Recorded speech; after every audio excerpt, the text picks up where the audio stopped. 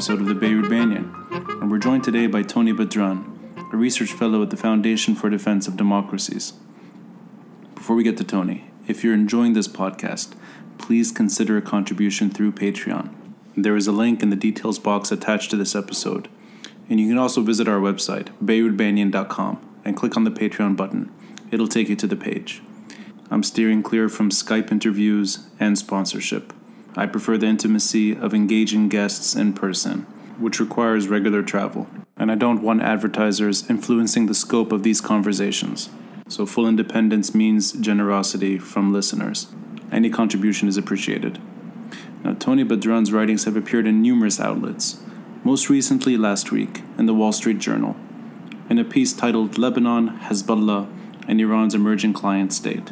This episode centers around U.S. policy towards Lebanon, and Tony's take on what he thinks are mistakes made by the current administration as well as previous administrations towards engaging the Lebanese state. And there will be other voices interviewed in later episodes surrounding this issue, because there is a wide range of opinion here. And in the details box, you'll see a link to his recent piece as well as his regular contribution to the Hoover Institute at Stanford University. For episode 11, I'm Ronnie Shatah, and this is the Beirut Banyan.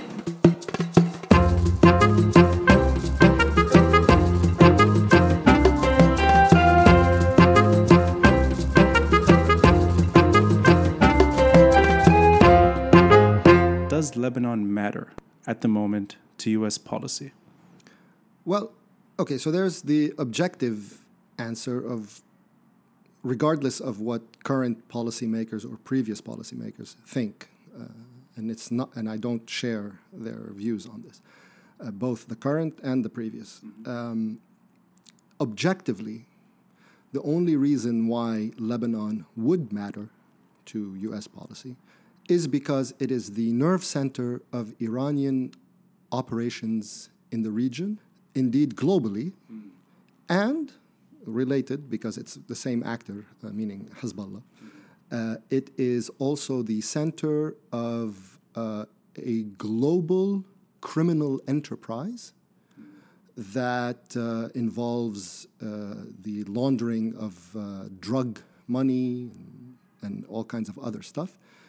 And third, which is related to the first part of being a nerve center of Iranian operations, it's also a missile base aimed at a primary U.S. ally in the region, which is the State of Israel.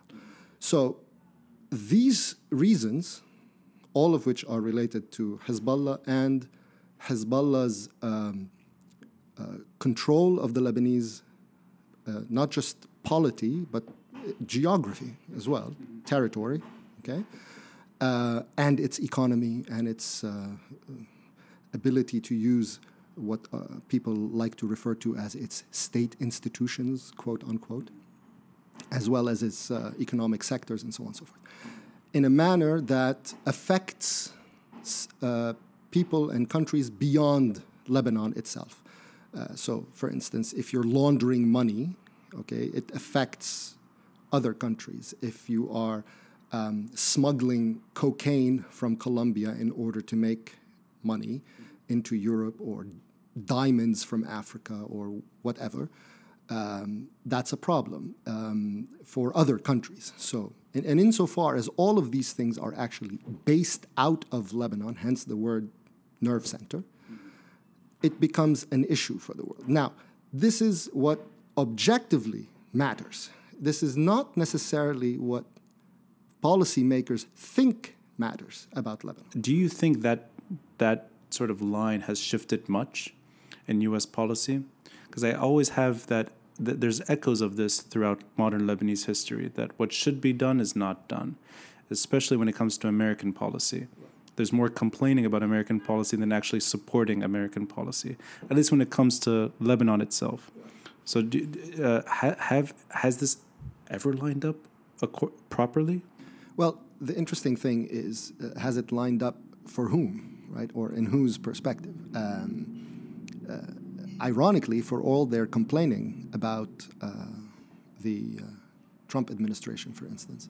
Which is, I mean, this is just 2 years of complaining. Correct. So, yeah. So it has not radically shifted the approach that has been in place really since 2005 with the Bush administration, meaning that the three consecutive administrations with varying degrees and with different rationales for why they were doing what they're doing, and we'll get to that in a second, all three have looked at Lebanon as something worth saving. Okay, so, and then they feel that, so to start to do that, you have to separate between what they believe to be the problem, i.e. Hezbollah and Iran, and what they believe to be either victims or hostages of Hezbollah and Iran in Lebanon. And so the idea of is, now this is not the case exactly with the Obama administration. There's a difference, and I'll explain that in a second. I was going to say we've sort of. But this was certainly what was the Bush administration's position. That the idea was, at the time, it was more concerned with the Syrians more than Hezbollah proper. The idea was that we want to. It was all obviously spurred by the March 14 moment. The March 14 moment, as opposed to movement, and I like that you've really narrowed. Yeah, I mean, because it wasn't a movement. It was a moment. It was political parties at a particular moment. Yeah, it achieved what they sought to achieve, and even actually probably even more than what they sought to achieve in terms of removing the Syrian military from Beirut. So the Bush administration at the time felt that it needed to strengthen and consolidate those political powers that congealed around that idea at the time.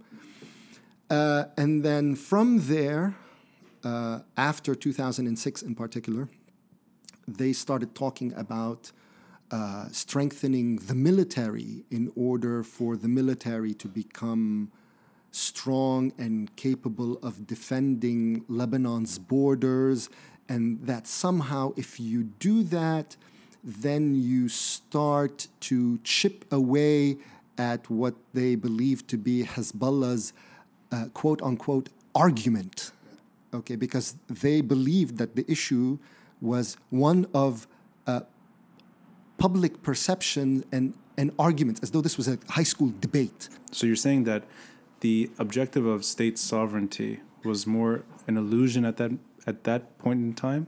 Well, no. We would look. So the United States at the time, again. So there are differences, like I said. There's a constant between all three administrations in that they felt that they are going to support that Lebanon is something to be salvaged, and the way to do it is to prop up its state institutions. And the idea of an independent state that doesn't, in the case of the Bush administration, is no longer subservient to the Syrians. Now, with the Trump administration, one that's no longer subservient to Hezbollah and the Iranians. Now, the 8 years in the middle, interestingly, was actually one that you asked me, the question was whether what the Lebanese want and what Americans want lined up. Ironically, they lined up very much during the Obama administration in the sense that the Obama administration looked at Lebanon as, to use the word of former President Obama, as an Iranian equity. This was... Is that his choice of words? Iran? Well, I mean, equity is his choice. He didn't apply that to Lebanon. He applied that to Syria. I see. But what applies to Syria applies to Lebanon. The idea is that he accepted that Iran had legitimate holdings and interests in the Levant, in Syria, and in Lebanon, that those are legitimate spheres of Iranian influence that America would accept as such. Now, the way that translated in Lebanon, he didn't quite say it that we support Iran in Lebanon, but de facto the policy was that we understand Lebanon to be dominated by Hezbollah, and we will not look to destabilize this arrangement in Lebanon. Instead, we will prop up the political order that revolves around Hezbollah and call it support for stability and for the Lebanese state. And the trick to do it is to say that we're doing it against the attempts by ISIS and Al-Qaeda and other Sunni Islamists to destabilize. So he redefined the enemy away from Hezbollah. And you see that in the language of the State Department country terrorism reports after the rise of ISIS. So from 2014 onwards, you see that all their rationale about U.S. support for Lebanon, they scrubbed out anything having to do with Hezbollah from it. And it became all about the threat of Sunni Islamists from Syria. So, let me finish the point to highlight the difference of that. So there's continuity and difference at the same time. It's really. You could even use the word devious in a way, right? Because whereas the Bush administration sought to strengthen the Lebanese army, let's say, deployment on the eastern border. You remember, this used to be a big deal during the Bush administration. And the Syrians were against it and so on. And so the idea was it would be something really important for the Lebanese army, supposedly, to deploy along the eastern border, because the idea was that it would help enshrine or consolidate Lebanon's independence from the Assad regime in Syria, and potentially, therefore, to block the support Hezbollah gets from that border, from that strategic depth. Then, with the Obama administration, they continued with the same goal of doing that, but instead of consolidating Lebanon's independence from Syria, it became actually quite the opposite, because the point was to fight the same people that were fighting Assad in Syria. So the idea was to not let those guys now come into Beirut. And therefore, the safeguarding of the border became the safeguarding of Hezbollah's ability to render that border null and void by going back and forth into Syria to fight the same people that are fighting Assad. So the Lebanese army's function, although the headline remained the same, we're supporting state institutions of Lebanon, okay? Yes. The goal of it, or the function of it, became very different, because now these guys are consolidating Hezbollah's ability to work on both sides of the border, fighting the people who are trying to topple Assad. So in other words, America's policy only shifted in that they became lenient towards Hezbollah for 8 years. That's really it. Well, but they understood, and that now the flip side of the argument, like when you said how it lines up for the Lebanese, because for the Lebanese, remember, the Lebanese have this beautiful, and we'll get to that because this is a structural issue for the Lebanese. It's a historical and structural issue.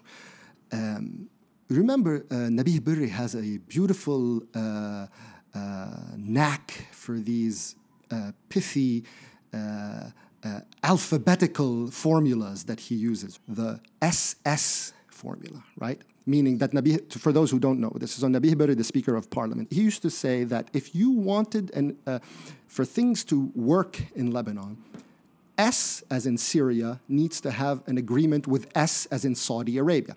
Saudi Arabia and Syria need to come to an agreement, which again means that Saudi Arabia has to agree that Syria calls the shots in Beirut, and that Saudi Arabia needs to bankroll Syria calling the shots. Since then, Berri came up with a new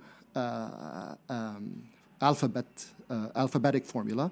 It's Alif in Arabic and Alif, right? So meaning America and Iran, right? So why? Because that was exactly what was going on at the time. they felt that for Lebanon to be able to function in its dysfunctional way, it needed an American-Iranian agreement, which in turn means exactly what Obama said, a recognition that Lebanon is part of the Iranian sphere of influence and that America is going to give its blessing to this arrangement for it to function, which is exactly what happened 8 years ago. Now, the Lebanese won't admit it, but that's exactly what they wanted, and that's exactly what they continue to want today, meaning they feel that they can continue to have their stability, quote unquote, so long as America and Iran are in agreement over not destabilizing Lebanon, quote unquote. But just let's go back a little bit. That he is more interested in regional calm. Is that what? It's not regional. The idea is that if America agrees, concedes that Lebanon is an Iranian sphere. Oh, I see. It's on that front. Conceding that.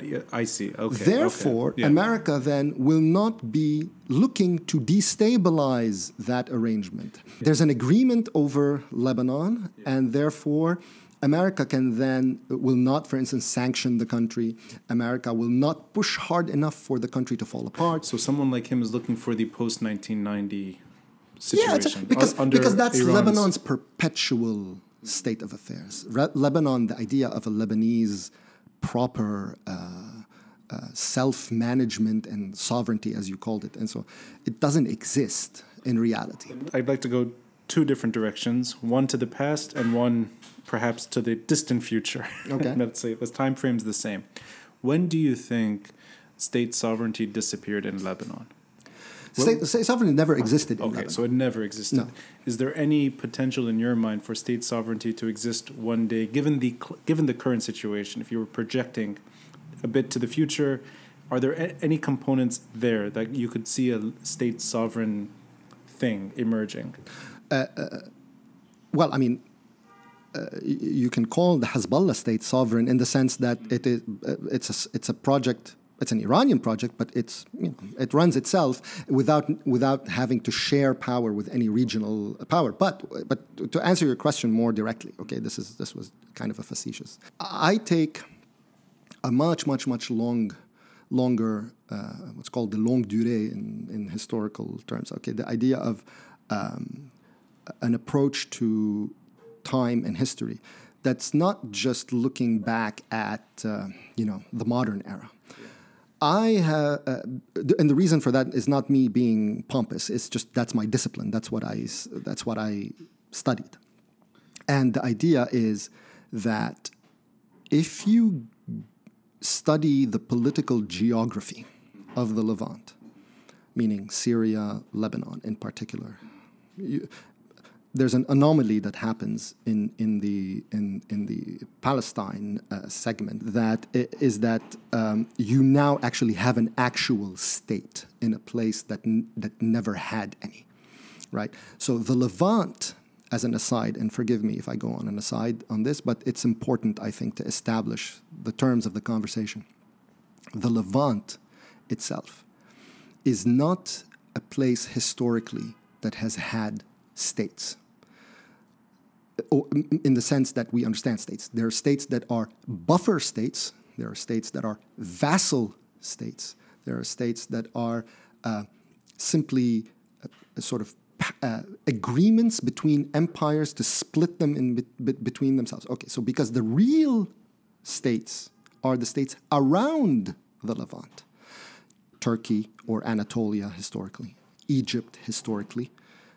And sort of the Iran, Persia, sort of Persia's Mesopotamian complex. Because so we're going back, yeah. That's a geographic reality. Okay, now these things have changed slightly and the importance of these various states have actually also changed a lot. The anomaly I'm saying is that for the first time you have something very unique in the Levant is that you actually have a real state that's capable of defending itself, which is the state of Israel, which has not been the case in that geographic area in the past. So in the past, southern Palestine used to be a sphere of influence for the Egyptians, and the northern part, meaning Lebanon, or actually half of Lebanon, let's say south of Byblos, would belong to a Egyptian sphere, and north and all of Syria would belong also to the northern Anatolian, whoever that.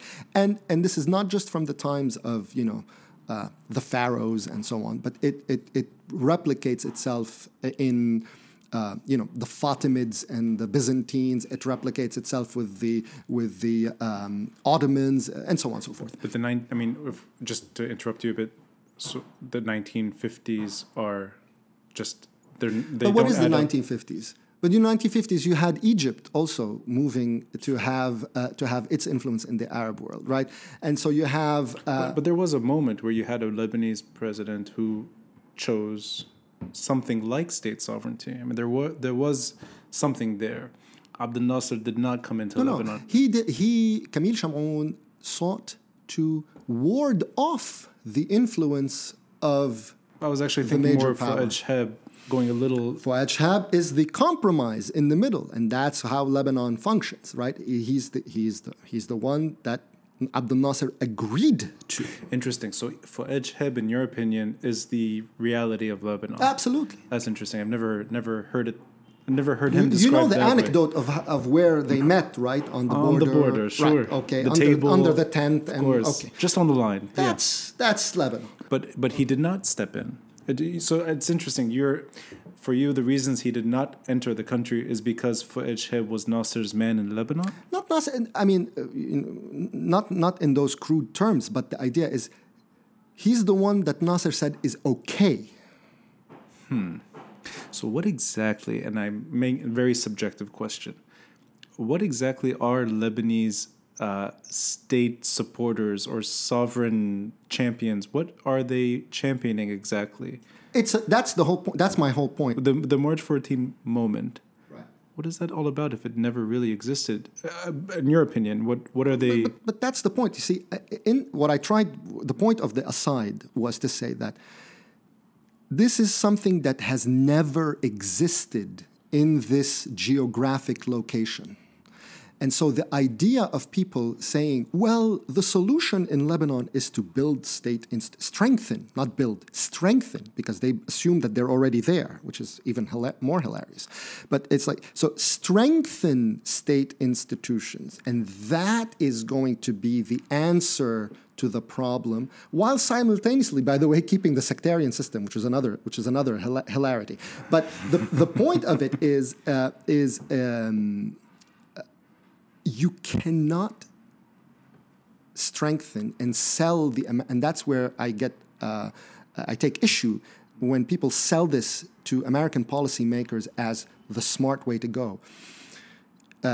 Leaving aside what we saw happen in Iraq, right, with the idea of state building in Iraq, in Iraq historically, at least you can make a case that there used to be something, in that geography, in that geographic location. But that's going back. Absolutely. Sure, I'm making a joke, right? But the idea is in Lebanon, it doesn't exist ever. I'd like to play devil's advocate.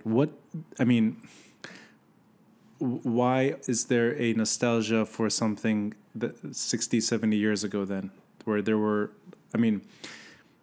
if Fuad Shahab is the reality, it means that even the most stable years of modern Lebanese history were just as irrelevant as today. I find it very funny that now all of a sudden the Fuad Shahab era is the era of nostalgia, the era of the Deuxième Bureau, and the era of the military president. Sure, you're right. You're absolutely right. That's what the Lebanese now see as their model. Yeah, fair point. But I only ask because it sounds hopeless to begin with. Therefore, there's nothing really worth championing anyway. So U.S. policy, in a way, is almost. I'm trying to follow your thread that U.S. policy should not be towards either promoting or sustaining dysfunctional state institutions. It should be because the idea we'll get to. We can elaborate on what American policy thinks it wants to achieve and what that actually means. But just to finish the point that we started on, it's like the idea of strengthening state institutions in Lebanon, or that this is what the American strategy should be in Beirut, is hilarious on the one hand, but it's mendacious and dishonest on the part of the Lebanese who are selling it, because they're selling something that never was. So you're asking the Americans to put their diplomatic weight and money into an enterprise that has no precedent in history. I mean, that is absolutely bonkers. And it's not something that we can start with. Well, I mean, you can go on a hope and a prayer and say that what never existed ever, we can now build on this foundation in Lebanon. Good luck. I don't think it happens. But the idea of selling, that's why I'm saying I take issue with it when it becomes a policy. Now, if the Lebanese want to talk about it, I make a joke on Twitter that in the Beirut cafes, that's nice. Okay, but don't confuse that with actual policy and say, no. The smart policy is for America to build in the institution, because that's how you defeat Hezbollah. It's like, how does that happen? How do you jump from point A to point B? Bottom line is they want an American umbrella for the status quo against any disruption that could come from sanctions and or in the case of a future war between Hezbollah and Israel, that the Americans don't allow the Israelis basically to destroy the place as a result. These are the two things that they care about the most. So we sort of jumped from the initial point of 2005 until today. So in other words, the 2006 situation is something that they want indefinitely. Regional war, as long as they're out of the conflict zone. Well, I mean, I don't know if they want regional war, but you did touch on something now. Before I get into that, but not regional war. I don't think anyone's really praying for regional war. No, but they're praying for something very similar. I'll tell you what in a second. But what my point is, by going through first the list of what happened, the point about reviewing the history from 2005 was to show what thread of continuity there was, which is supporting the Lebanese state, quote unquote, and then explaining the difference of the 8 years of the Obama administration, which was still sold as supporting the state, but with the understanding that this is an Iranian sphere. Whereas with the Bush administration, they were trying to separate it from Damascus, and under Trump administration, they think by supporting state institutions, you're also diminishing the power of the Iranians in Lebanon. So there is difference as to why each of them was supporting state institutions, but the common thread is that they all think that somehow, which is hilarious, that you're pushing state institutions both to have a pro-Iran policy and an anti-Iran policy in Lebanon. You would argue the state institutions and Hezbollah domination are the same. It's they're insofar as there is a state in Lebanon, sure, yes. Of course. Look, people this is something I take issue with as well. When people say, "Oh no, it's absolutely not the case that they're the same." Really? Well, name a policy, a major, not the local Lebanese bickering, a major policy where Hezbollah didn't get its way on something that it deemed to be essential. I would argue that in the post-July 2006 war environment, at least in the immediate aftermath, 1701 was not what Hezbollah had in mind. And they agreed to it out of pressure, not out of... Yes and no. Well, first of all, And another example, maybe the slowing down of it was to their advantage, but the special tribunal was definitely not something that they wanted. But now you're going back to the 2005 years. Unfortunately, I mean that's at least in my opinion, I can't think of anything else. I understand that, but I mean we're talking about a different reality entirely today. But these two things are in a way they continued beyond. Meaning that where Hezbollah was because, there was a big difference in what happened in 2005. You had a transition from an order in which Hezbollah was the key player, obviously, but as part of the so-called Syrian Hezbollah or Syrian-Iranian understanding in Lebanon, right? Then the Syrians leave, and then Hezbollah has to move in a manner that it hadn't done before to fill in that vacuum, right?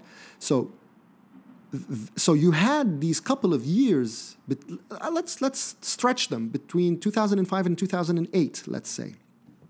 Although I'm being generous because it happened even in 2006. Sure. Yeah. But let's say between 2005 and 2008, in that transitional period from where Hezbollah's taking over what the Syrians had, and directly, right? Okay. And then the decade plus since, where it exercised direct control increasingly, leading to them winning a majority in parliament, controlling the government, controlling all the main security appointments, the main cabinet appointments, etc., etc., etc. So when you and let's not forget, also the idea of 2008, what triggered the clashes in the street at the time, was when the state, quote unquote, meaning the rivals at the time of Hezbollah, not necessarily anymore today, the rivals of Hezbollah at the time sought to leverage their powers in the government to take away certain Hezbollah privileges or positions inside Lebanese, like the airport security, for instance, like in apparatuses, right? And they were blocked. And what did the Lebanese army do at the time? Fuad Shahab, neutrality, right? Actually, it's not even true. They actually helped. But so that's the whole point, is that you don't get to a point where the quote-unquote state institutions, whatever those means, meaning in Lebanon it means whatever sectarian-controlled assets of one particular political force or coalition being leveraged against its domestic rivals, okay? So that part doesn't happen now. That's it. Now, everyone's conceded that 2008 showed that basically nobody in Lebanon wanted to go down that road. So now the question becomes, so what are we talking about then by supporting state institutions? And that's when you start getting all these completely ethereal explanations like, well, it will undermine Hezbollah's narrative, whatever the hell that means. What other tools are there then to, if somebody is challenging their paradigm, their narrative, their situation on the ground? These are two things. Yeah. Paradigm narrative is one thing. Their situation on the ground is quite another. One of them is not real. Point. The other one is real. Well, in that case, then it's just a hopeless cause, in your opinion. The whole thing is hopeless. Yes. Well, that's the end of the show. Okay. So I started by saying something. Yeah. When you told me that the Lebanese, about they don't want a context of regional wars or whatever. It's like, it's very funny in the Arab Spring context, right? That the Lebanese were, and even before with the Iraq War and so on, the Lebanese of the March 14 persuasion were very happy to argue for the Iraq War, or let's not go revisit that war. They were very happy to argue for, let's say, change in Egypt, change in Syria, supposedly, just so long as it doesn't involve Lebanon, right? Because they don't have a problem with a civil war, let's say, in Syria, but then you tell them, well, how come you're not rising up against Hezbollah? I said, what? You want me to have a civil war in Lebanon? Are these, well, okay, let's break this down a bit. I I will disagree that I don't think March 14 figures were eager for a civil war in Syria. And I don't think these figures, or whoever, March 14 or whatever it is now, the appetite for that type of significant loss, meaning confronting Hezbollah in Lebanon in itself would be a very bloody, So I think it's more of cautious because of an inability to see something good coming out of that. Okay. Yes. And I'm not trying to defend or... No. It's fine. But the point is that there's no clear... You mean to tell me that March 14 types were not happy that Bashar al-Assad was getting punched in the face for several years?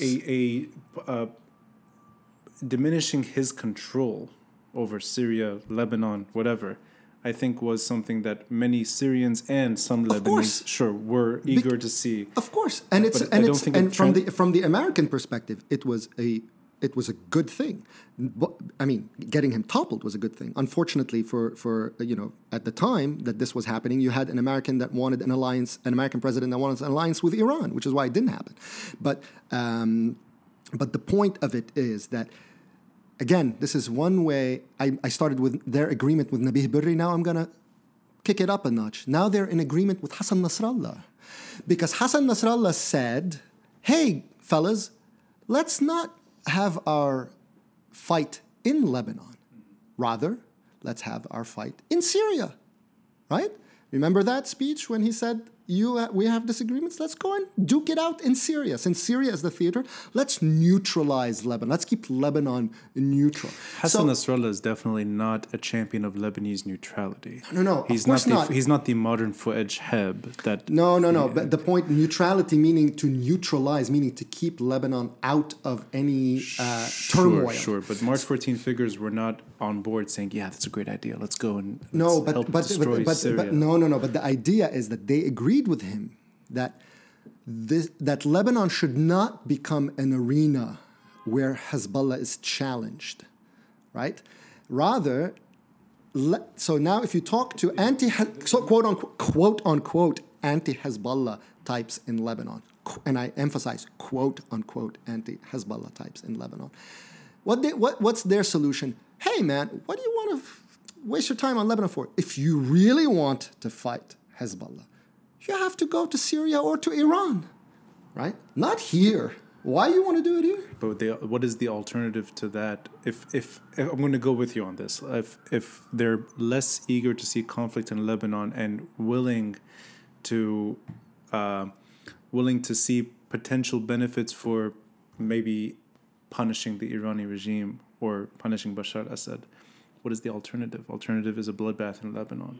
Right. My point is that they don't have a problem with a destabilization of Syria, a destabilization of Iran, a destabilization of anything so long as it's not in Lebanon. You're less impressed with Lebanese who criticize Hezbollah and are unwilling to do anything about it. That's right. That's your point. Ultimately, even the Iranians, by the way, I know someone, I'm not going to say who it is, but is an Iranian, a fellow of Iranian origin who basically once explained to me the Iranian, at least the middle class, as basically kind of type of Lebanese, right? Meaning that the guys who really don't want to the word he used was cowards. Now, I don't know, and this is, again, I'm not suggesting that this is what it is. I'm saying that I'm saying it's quite the opposite, that ultimately, even the Iranians whom some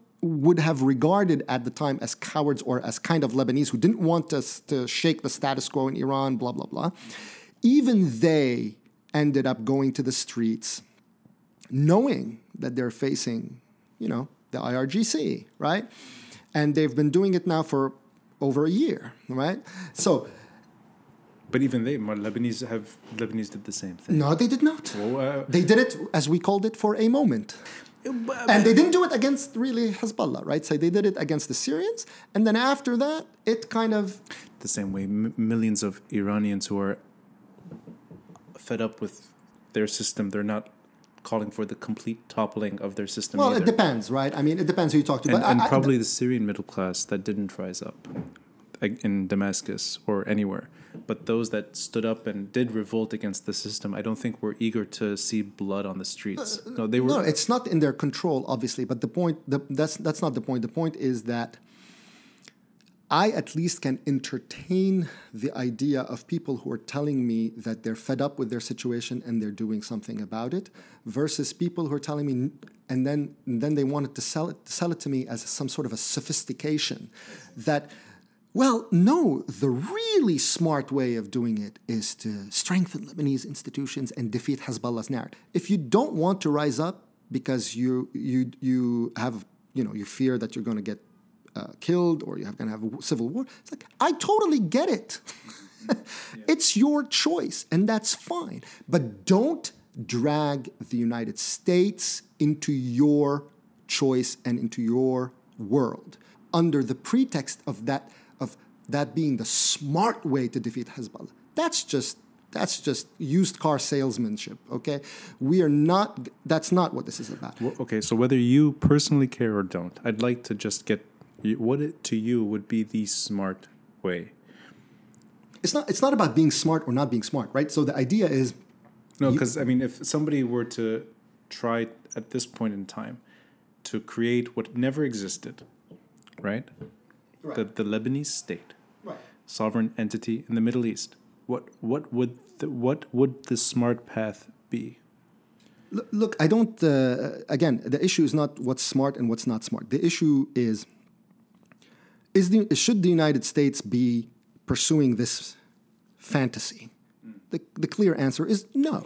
So, right? Okay. Now, it doesn't mean that I'm saying, well. People hold. I wrote a line in a piece I published last year, and people interpreted it. However, could you do which? Where was it? So this was a piece that I wrote for Hoover, the Caravan. It's called the publication Stanford. for Hoover. Yeah, Hoover. Mm-hmm, mm-hmm. And the line was that I said Lebanese stability, insofar as it means the stability of the Iranian order in Lebanon and of the missile base that the Iranians have set up in Lebanon, right? Said, because that's what if you're stabilizing the situation in Lebanon, you're stabilizing their ability to continue doing that, right? That's what the Lebanese don't acknowledge, but that's what it is. I said, if that's the stability, I said, then that is not a U.S. interest. Now, people said that, oh my God, I want, it's like, I don't want anything. I'm just saying, you're selling me that stability in Lebanon is an American interest. No, it's not. We're going to post this article, but Mike Pompeo is in Beirut telling the Lebanese they have a choice between the status quo or letting go of the status quo and moving forward. Right, but the Lebanese already told him no. Okay, Lebanese told him, but is Mike Pompeo then advocating something worthless as well? Well, he's just a continuation of. Well, there are two sides, right? So the line that he said that you have a choice, it's absolutely true. They do have a choice, but of course, what he didn't say is that they've already made their choice. The second thing is, and that's where I disagree, is that it's like, well, and we will continue supporting the state institution. It's like, okay, so then you're actually nullifying the. So you're actually saying. You're nullifying the implicit threat when you say that you have a choice.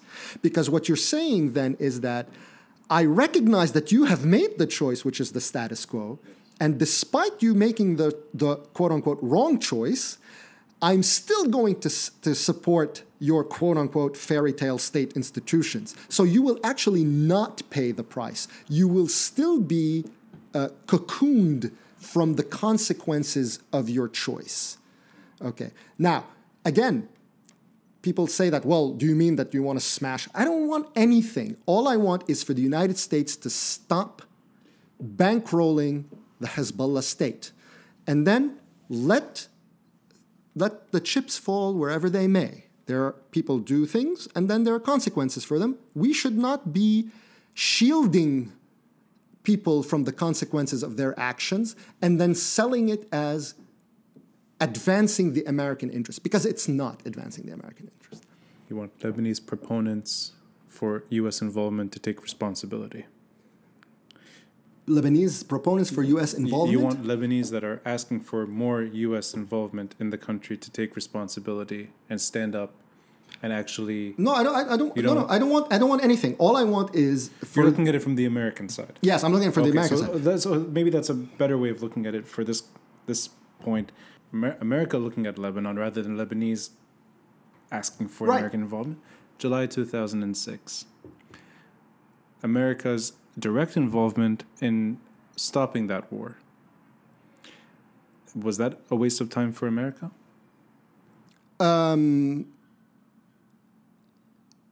Yeah, listen, I think the problem with that statement is because I think at the time the Israelis were not properly prepared to do. I mean, even though they weren't prepared, they still managed to do quite a bit to deter Hezbollah. But in the current context, I think the Israeli preparation since 2006 has been growing. And so...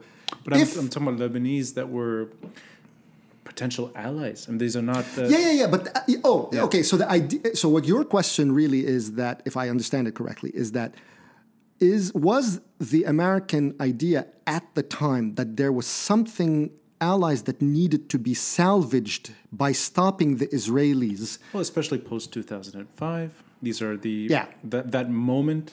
At the time, that could have been, or that was an argument, a worthwhile argument, meaning that I could see it, I could see its merits. In retrospect, I think ultimately, of course, it ended up being a mirage, of course, but the reason why it worked at the time also has to do with the Israelis' lack of preparation to do something bigger than what they did in terms of inflicting damage on Hezbollah. Even in that war, it's more to do with America and Israel. It's not still really worth it. Yeah, no. So looking back, although like I said, at the time the argument had merits because you at least saw something that people could have imagined could have become something bigger. Sure. In retrospect, because of all the structural factors that I laid out, I think that too was a fantasy. But in policy terms at the time, the idea of supporting some force that was at least trying to hold some ground against Hezbollah could be sold as a argument with merit. The problem is that even however problematic that argument is in retrospect, if you apply that today, you can't even say that. Like there isn't. So people keep telling me, "Oh, there is an opposition to Hezbollah." Oh, really?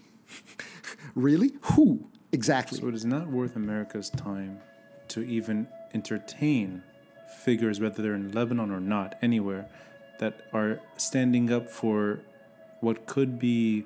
Where are the figures in Lebanon standing up for could be? Well, I mean, in the last 2 decades, we know who they are only because they've either been assassinated or they've been driven out of the country. Okay. Right. So they're not really in Lebanon. They're either in the afterworld or outside Lebanon. Yes. Okay. So they're not in Lebanon. In 2019, they're hard to find. But in 2005... they were around. Right. Like that's why I said in retrospect. In retrospect. But what I'm asking for is beyond 2006, would you take issue with America at least entertaining the idea of supporting those Lebanese who were trying to build institutions that may or may not last? The reason why is because I'm really looking at what is America's role then. No, because you're still coming back to the fallacy that there are institutions in Lebanon. I don't want American policy to be pursuing scams. I think in the American, this has nothing to do with the Lebanese context. In the American context, I think the engagement with the Middle East over the last 20 years, roughly, since 9/11, to be precise, But even before that, I mean, to the decade before that, so the decade from 1991 to 2001, this is coming up, by the way, what I'm about to say roughly is coming out as another Hoover piece that's going to be up by the time this podcast makes the air. It will have been published already. America pursued a fantasy after the Cold War for the first decade, 91 to 2001, called the Middle East Peace Process. This is a good place to take a small break because that's a different subject. No, I don't want to get into it. Yeah. I don't want to get into the peace process. But then after 2001, it engaged in another fantasy, a series of fantasies in the Middle East. So and deepened its engagement with the Middle East. And I think now people are looking back and saying, man, there's just a lot of nonsense and mythology involved in American policy in the Middle East. So what I want is to say, let's anchor it in reality, okay? It has nothing to do with wanting to smash Lebanon and destabilize. I don't care. The point is not having America pursue sort of mirages in the Middle East anymore. I think this is a good point, actually, to emphasize, and I'll let you sort of say it yourself, but in our conversations, you make the point that you are looking at it as an American. Yes. Yeah, not just an American citizen, but an American, perhaps a American potential policy influencer. Well, I mean, I wouldn't go so far. I don't know as an American citizen. You are looking at it from an American viewpoint, not from the Lebanese, Middle Eastern. Absolutely.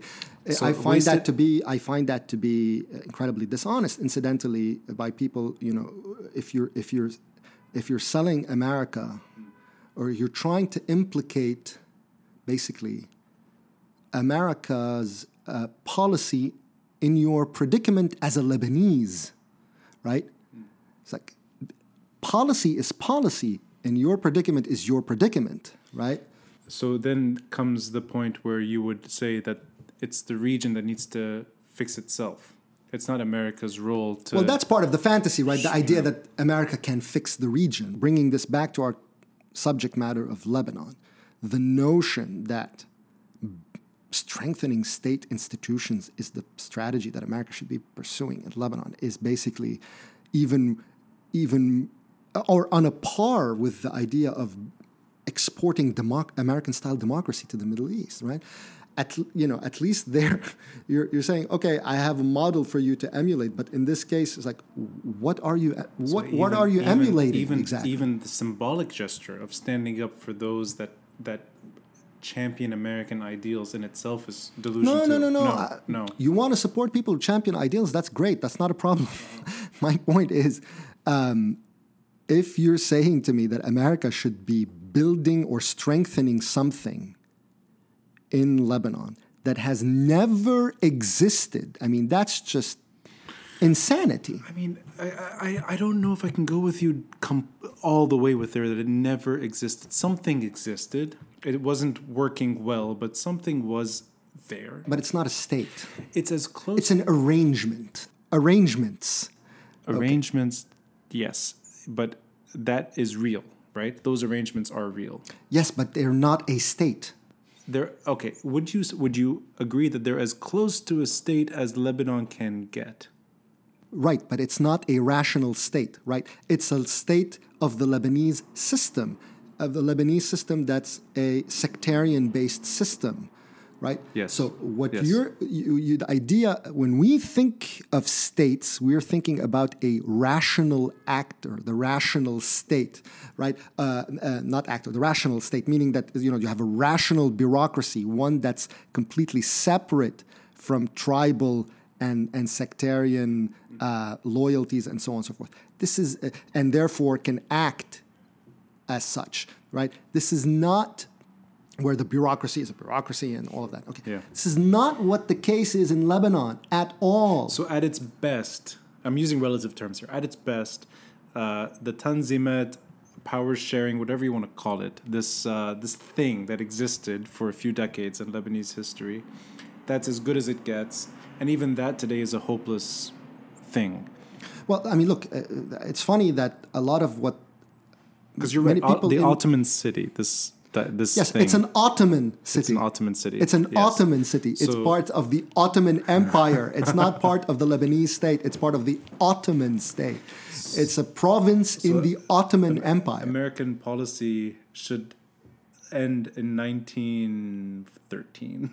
No, it doesn't. It's not that it ends right. I mean, okay, so you have something that is there, but don't. Okay, it's whatever it is, right? Yeah. But don't approach it as though it's something that it's not. We think of parliament, government, ministries, state, and we think of very specific concepts and realities that correspond to these concepts.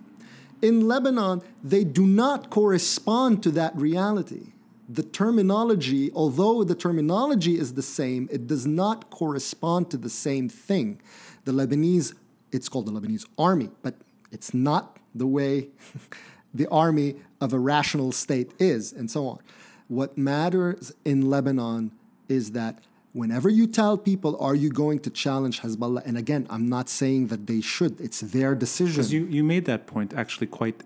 You're fair in that sense that you said it's the Lebanese that have to come to their own conclusions. Absolutely. And you are describing this as somebody looking at it from the outside who's so It's concerned. not my decision. It's their Absolutely. decision, Yeah. but they have to live with the consequences of their decision without implicating America in their pathology.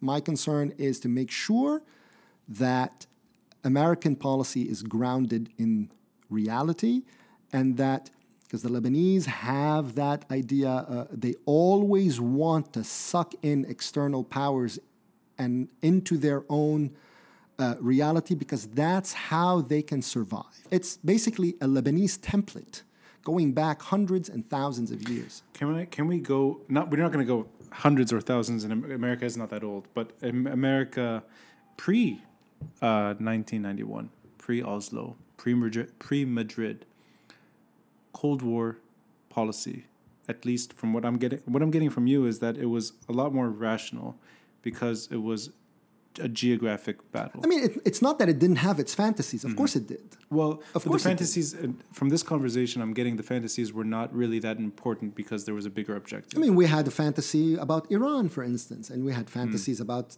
even in certain cases, about Syria and so on. I mean, even American intervention in the 80s, the Marines landing in Beirut. Well, that ended up being a fantasy too. Sure, but let's go back further to the... It's actually a very good point. I'm sorry. I'm glad that you brought it up. I mean, the idea at the time was, remember, we were building the Lebanese state with the Amin Jmail government.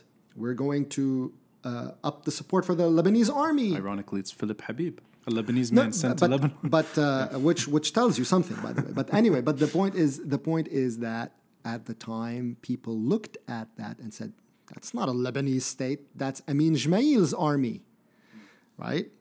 And that's not really the army, because it's the army and the Lebanese forces and the Kata'ib and so on. So what we think of as a state is not actually a state.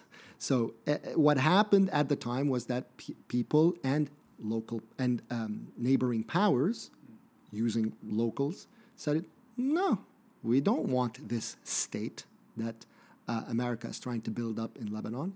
And what did they do? They split the army with the Intifada, again, Nabih Berri. And the Syrians said, oh, you want a state in Lebanon? That's nice. The point is, again, we're replaying the same thing. And I keep asking people to give me a precedent. What is the precedent? There is no precedent. We talked about Fuad Sheb in the negative way, which is the Deuxième Bureau, which is military commander, and it's kind of pretty much what we've had since Emil Lahoud until today. Right. So military involvement. But, I mean, I just have that assumption that those years are maybe the healthiest Lebanon can hope for, which is unhealthy. It's funny, right? Because again, the Lebanese wanted both ways. They want to say, oh no, the Lebanese system, however flawed it is, at least puts checks and balances against anyone who wants to exercise full control. That's why Nasrallah can never really exercise full control, because the sectarian system puts checks and balances, and it creates a space of liberalism that's different from all the other regimes in the region that were military. But that stuff is real. That is real. Lebanon does. There is a breathing space that is unusual for the region in Lebanon. That is real. Well, I mean, again, in relative terms, because look now people are being taken out for criticizing people on Facebook, criticizing the president or the army, and so on and so forth. I mean, again, everything is relative, but what people talk about, the freedom of the press. I mean, okay, but it's also the freedom of the press insofar as the press acted as organs for various Arab regimes in the region, right? And you had paid journalists who were basically mouthpieces for various regimes or security services, blah, blah, blah. Anyway, I don't want to get into that too much, but the point is, again, they're talking from both sides of their mouths. So they want to say that, the sectarian system, which was built against a central state, and against military dictatorship. Yes. Right? Yeah. And then at the same time, they want to wax nostalgic about the period where you had the first sort of military president and military intelligence and security services in Lebanon's politics. I think we're getting at the just perpetual balancing act that people feel the need to aspire to. It's the constant struggle for compromise. It's their struggle. Yeah. It cannot be confused with American policy, and American policy shouldn't be sucked into it, because America is not Lebanon. America can't think like Lebanon. Okay, the superpower cannot think like a tiny Levantine country. That's not your vantage point on the world. It cannot be, right? It doesn't work that way. So that's why I'm saying there's a fundamental disconnect, and then what we are pursuing in that geographic space is something that never actually existed in it. So it's the epitome of a fantasy, basically. You're trying to create something that never was. That's, you can say, well, there is hope. Yeah, but there's also failure. Okay, so you don't build policy like that. You don't build policy on poetry. Okay. Maybe that's a good place to leave it. Thank you, Tony. My pleasure.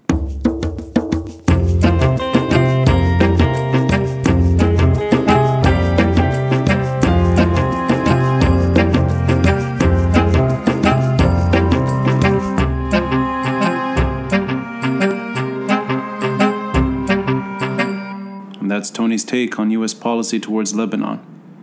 And his blunt equation, Lebanon equals Hezbollah, is a striking assessment when looking at all the inner workings of the Lebanese state. And there will be other guests who will challenge that narrative and offer opinions of their own.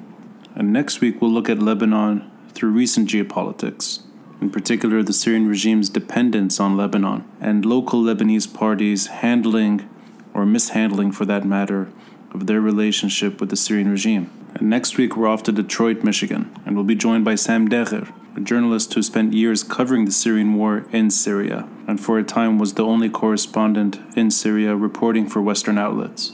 And if you want to be notified automatically of every episode's release, please subscribe to the podcast from your preferred podcast platform. And you can also find these episodes on YouTube. Simply look for the Beirut Banyan channel and subscribe there. Until next time, I'm Ronnie Shatah, and this is the Beirut Banyan.